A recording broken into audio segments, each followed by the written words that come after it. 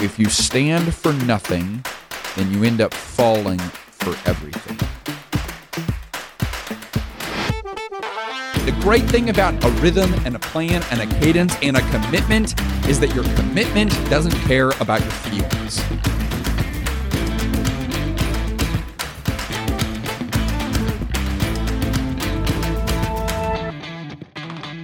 Well, hey there. If we haven't yet met, my name's Alex Judd. I'm the founder of Path for Growth, and this is the Path for Growth podcast. If you're new to this podcast, we exist to help impact-driven leaders step into who they are created to be so that others may benefit and God may be glorified. That's our mission at Path for Growth, and this podcast is just another iteration of that mission coming to life for impact-driven leaders.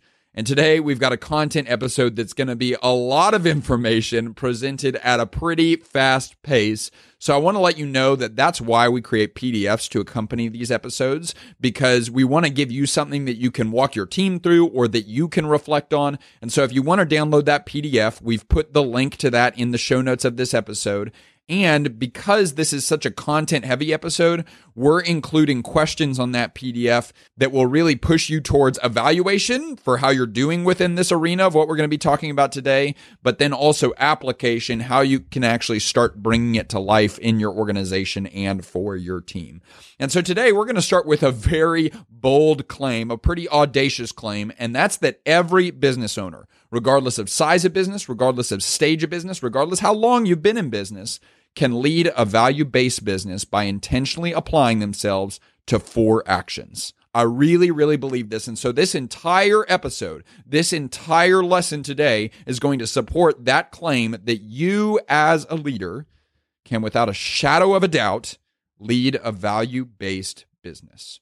Now, what I want you to know before we jump into this topic is that there is absolutely a difference between having values and being based on values. Remember, I'm not teaching you just how to have values today, because the fact that you have values really doesn't mean that much. The existence of values really makes zero difference. Now, the application of values makes all the difference. That's why we're going to focus on verbs today. We're going to focus on actions, because we don't just want you to have values. We want your business, we want your organization, we want your team, we want your decisions to be based on the values that you intentionally establish. And so before we jump into the 4 actions and really start to unpack the content, I want to just establish for everyone and get us all on the same page, what are core values? Well, core values are immovable principles that answer the question, what do we stand for?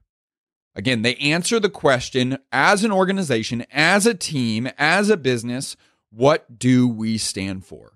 And we've all heard that line that if you stand for nothing, you fall for everything. Isn't that so true? If you stand for nothing, then you end up falling for everything.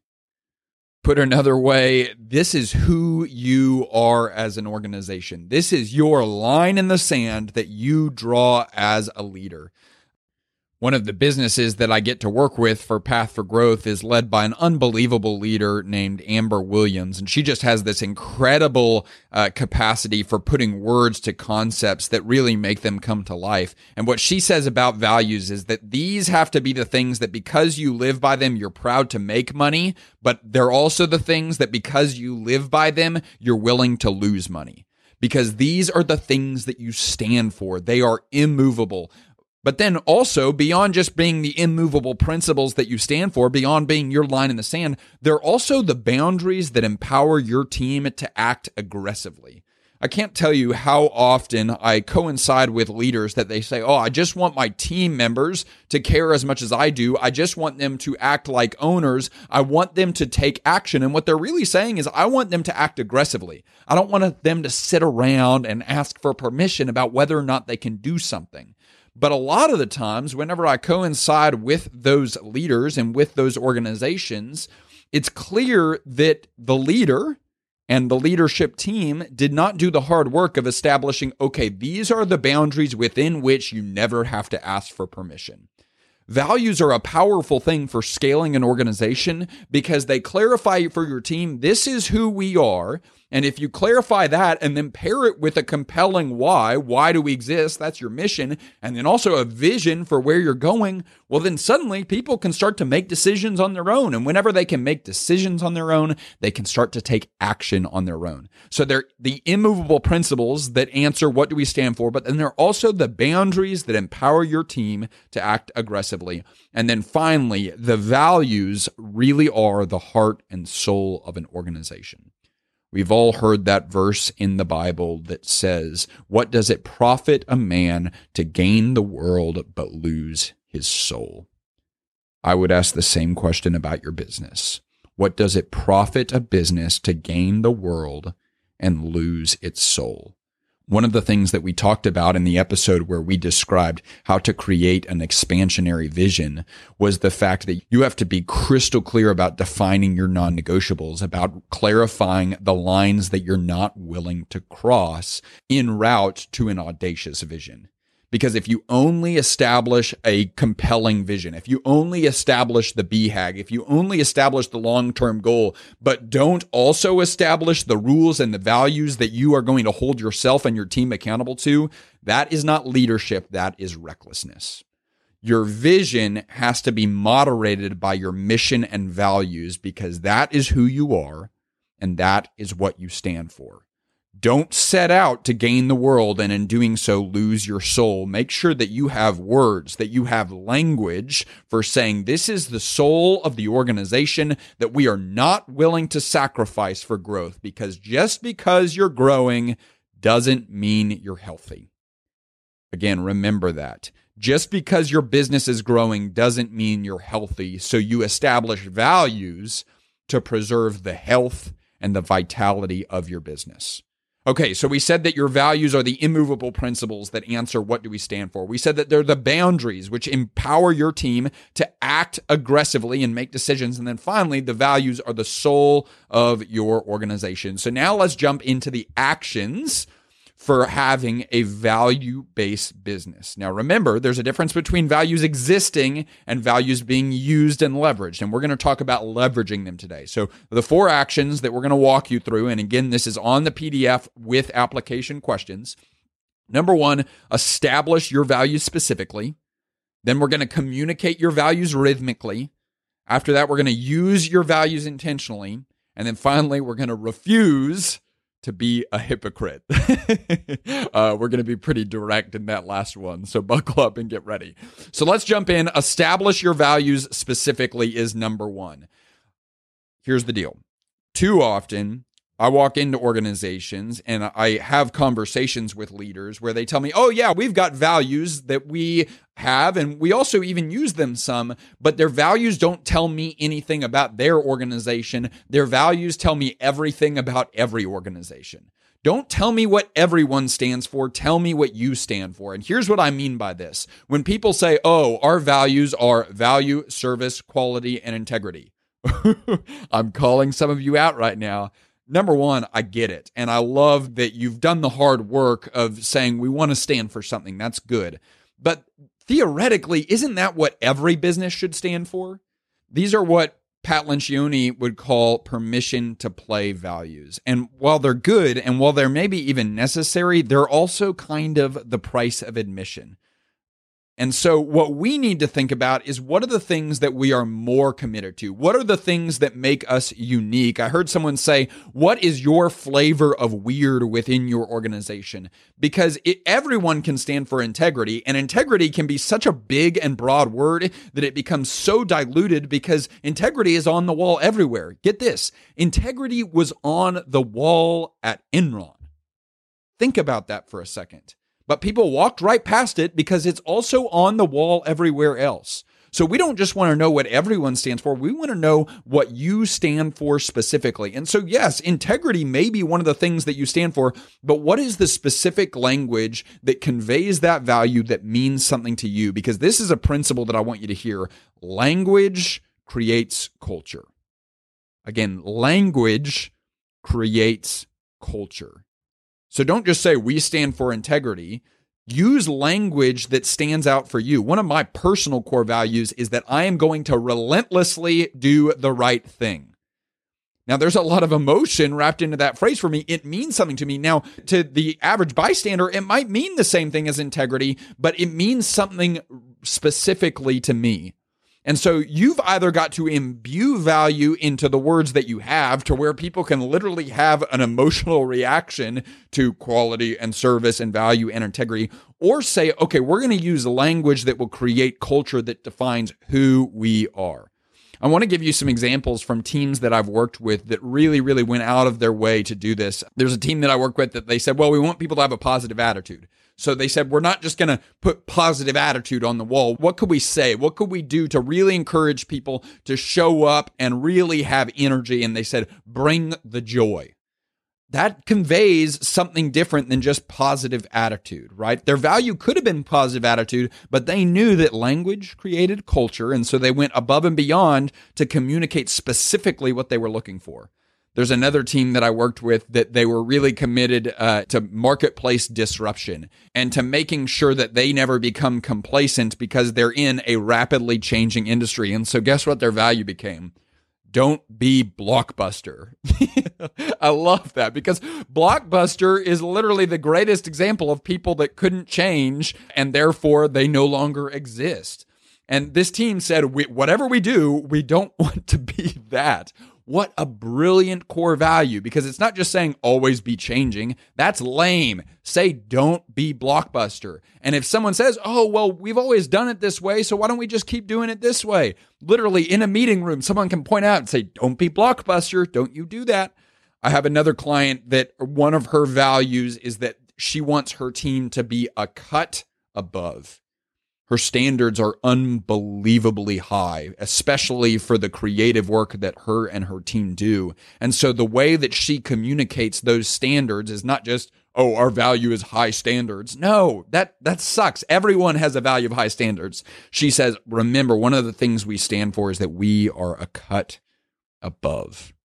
One of my favorite ones that really illustrates this principle is actually our podcast director, Zach, works for a team out in California, and they focused really, really deliberately on having a value that conveyed that they wanted their team members to be flexible. They wanted them to be agile. They wanted them to be adaptable. And so you know that cartoon character Gumby that's like literally like Mr. Flexible. He can stretch and bend. He's a green dude. They established the core value of Semper Gumby. I love it so much. But again, a team can, number one, remember that value, but it can also rally around that value. And they can point at someone that's being flexible and they can say Semper Gumby. And they can point at someone that's not being flexible and they can say Semper Gumby. Don't you forget, we stand for flexibility. That's what I'm talking about whenever we say establish your values specifically, because language creates culture. So don't just tell me what everyone stands for. Let's put language to what specifically you stand for. This is step number one to having a value-based business. Now, if you want to have values but not use them, don't worry about this step.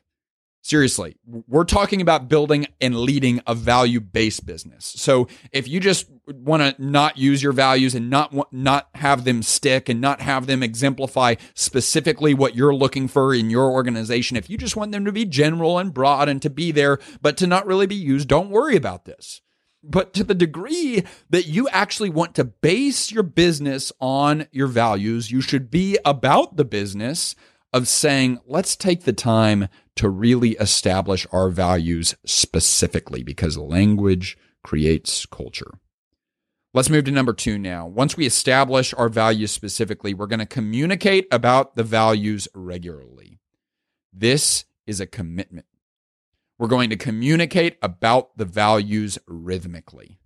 Now, I used that word rhythmically very intentionally because rhythm implies cadence. Rhythm implies consistency. It's so easy for us to establish core values, use them for 3 weeks, and then look up and realize we haven't talked about them for the remainder of the year. It drives me crazy.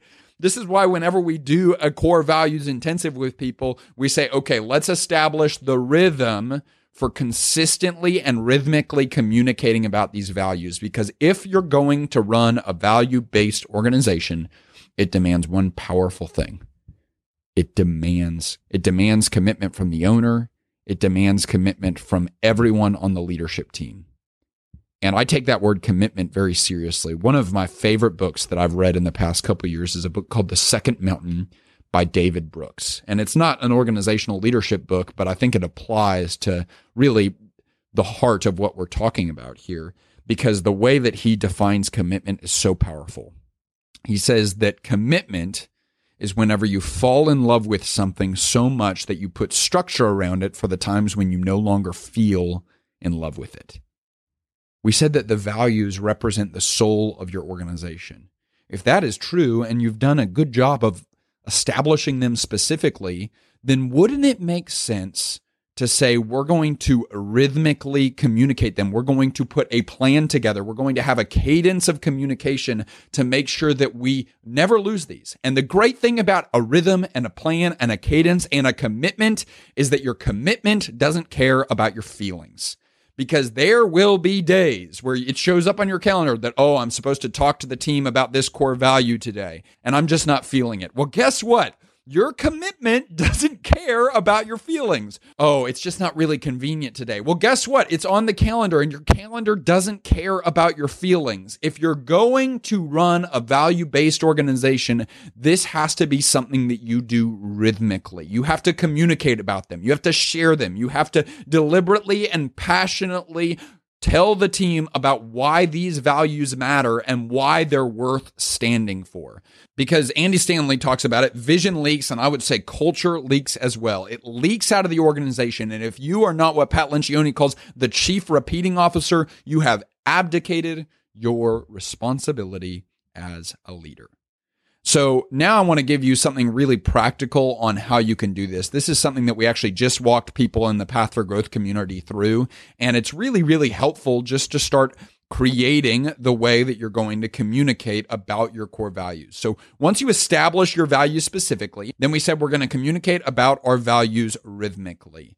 And almost inevitably, the next question people have is, okay, well, like, what do I say? Like, I don't know if I've got 10 minutes once a week to talk about them, or if I've got 20 minutes once a month to talk to about them. Like, after 3 or 4 months, like, what do I talk about? Here's what I want you to do. This is something that I learned from doing podcast interviews with guys like Seth Godin and John Maxwell and Dave Ramsey. After a while of talking to those guys, some of the greatest communicators in the world, one of the things that I realized was that it's almost like they have a filing cabinet in their brain.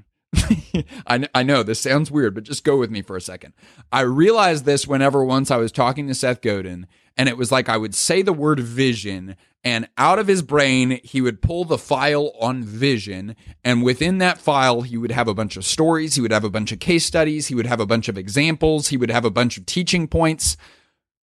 Wouldn't it behoove us as leaders to do the same thing with the things that matter most in our organization? So I'm not telling you need to have a filing cabinet in your brain for every topic about business and leadership, but for the things that you stand for as an organization, wouldn't it be awesome just for you to take some time, and this is what we're including in the PDF for you to walk through, to just establish, okay, what's the value? Number one, specifically, what's the value? And then the second question is, what is one story of how we've exemplified this? And what is one teaching principle that I could tell about this? So I'll give you an example. Here at Path for Growth, one of our core values is that we want to be alignment focused. And this is the story that I always think of whenever I think of that story of being alignment focused. I was at a conference and I realized that there were two specific communicators. Out of all the wonderful communicators, there were two specific ones that the room listened to closer. They leaned in, and it was almost like the dynamic and the tone of the room changed. And the laughing moments were bigger. The energy in the room was brighter. People were focused more intently. And what was crazy is that these two individuals, they weren't better communicators. Some of the other communicators might have actually been more polished, but here's what stands out about these two communicators. Now, I sat back and I thought about why they had the effect, why they had the impact that they did. And I said, it's because they both exemplify what it looks like to live the message that you give. Again, they exemplify what it looks like to live the message that you give. And I realized in that moment that their power comes from their alignment. So anytime I bring up the value of being alignment focused with our team at Path for Growth, that's going to be a story that I pull out of the filing cabinet in my head where I tell them the story of sitting in that conference and having that realization. This is something that you can absolutely do as a leader. But you have to first establish what the value is, and then you have to think about, okay, what's a story or what's a teaching point or what's a talking point related to this value, and start building that bank, start building that vault, start building that file cabinet of how you're going to communicate rhythmically about these values. So we said we're going to establish them specifically. We said we're going to communicate about them rhythmically, and then we're going to use them intentionally. You've got to become a professional, and your leaders have to become a professional at using the phrase, one of the things we stand for is ... One of the things we stand for is Semper Gumby. One of the things we stand for is unquestioned passion. One of the things we stand for is that we are alignment focused. One of the things we stand for is that our standard is a cut above. Right? You need to become a professional at saying, hey, this is the thing that we specifically stand for, and then here's how you follow that up. One of the things we stand for is that our standard is a cut above, and so absolutely exemplified that on this project when they did blank. I want you to focus on not just rewarding people generally. I want you to reward and compliment and create a culture of recognition in your organization that is specifically related to the values that you have established.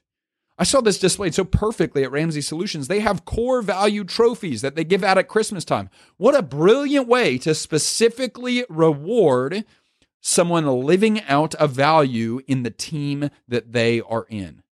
So don't reward generally, reward specifically, because this is what it looks like to use your values intentionally. But then there's a flip side of this. Don't course correct people generally, course correct specifically. One of the things we stand for is that our standard is a cut above. And quite frankly, you missed the deadline and then there were typos in your work, and that doesn't line up with our standard. Hey, one of the things that we stand for is Semper Gumby, and we joke about it, but it means that we want people to be flexible. And lately, you've been like a stick in the mud, and you're not willing to change. And that's not okay, because that's not us. This is who we are, and to the degree that you are not these things, you are not us. Seth Godin says, people like us do things like this. So this is part of using your values intentionally as well, that whenever you have a course correction conversation, you have to be willing to bring the language of the values into the conversation, because language creates culture, but language also works if you work it, because what you will start to see if you're doing this right is you will start to see the ripple effect of you using this language, because you're rewarding people, but also because you're correcting people and giving people feedback based on the values. You will start to see it have ramifications, and you will start to see that language being used throughout the organization.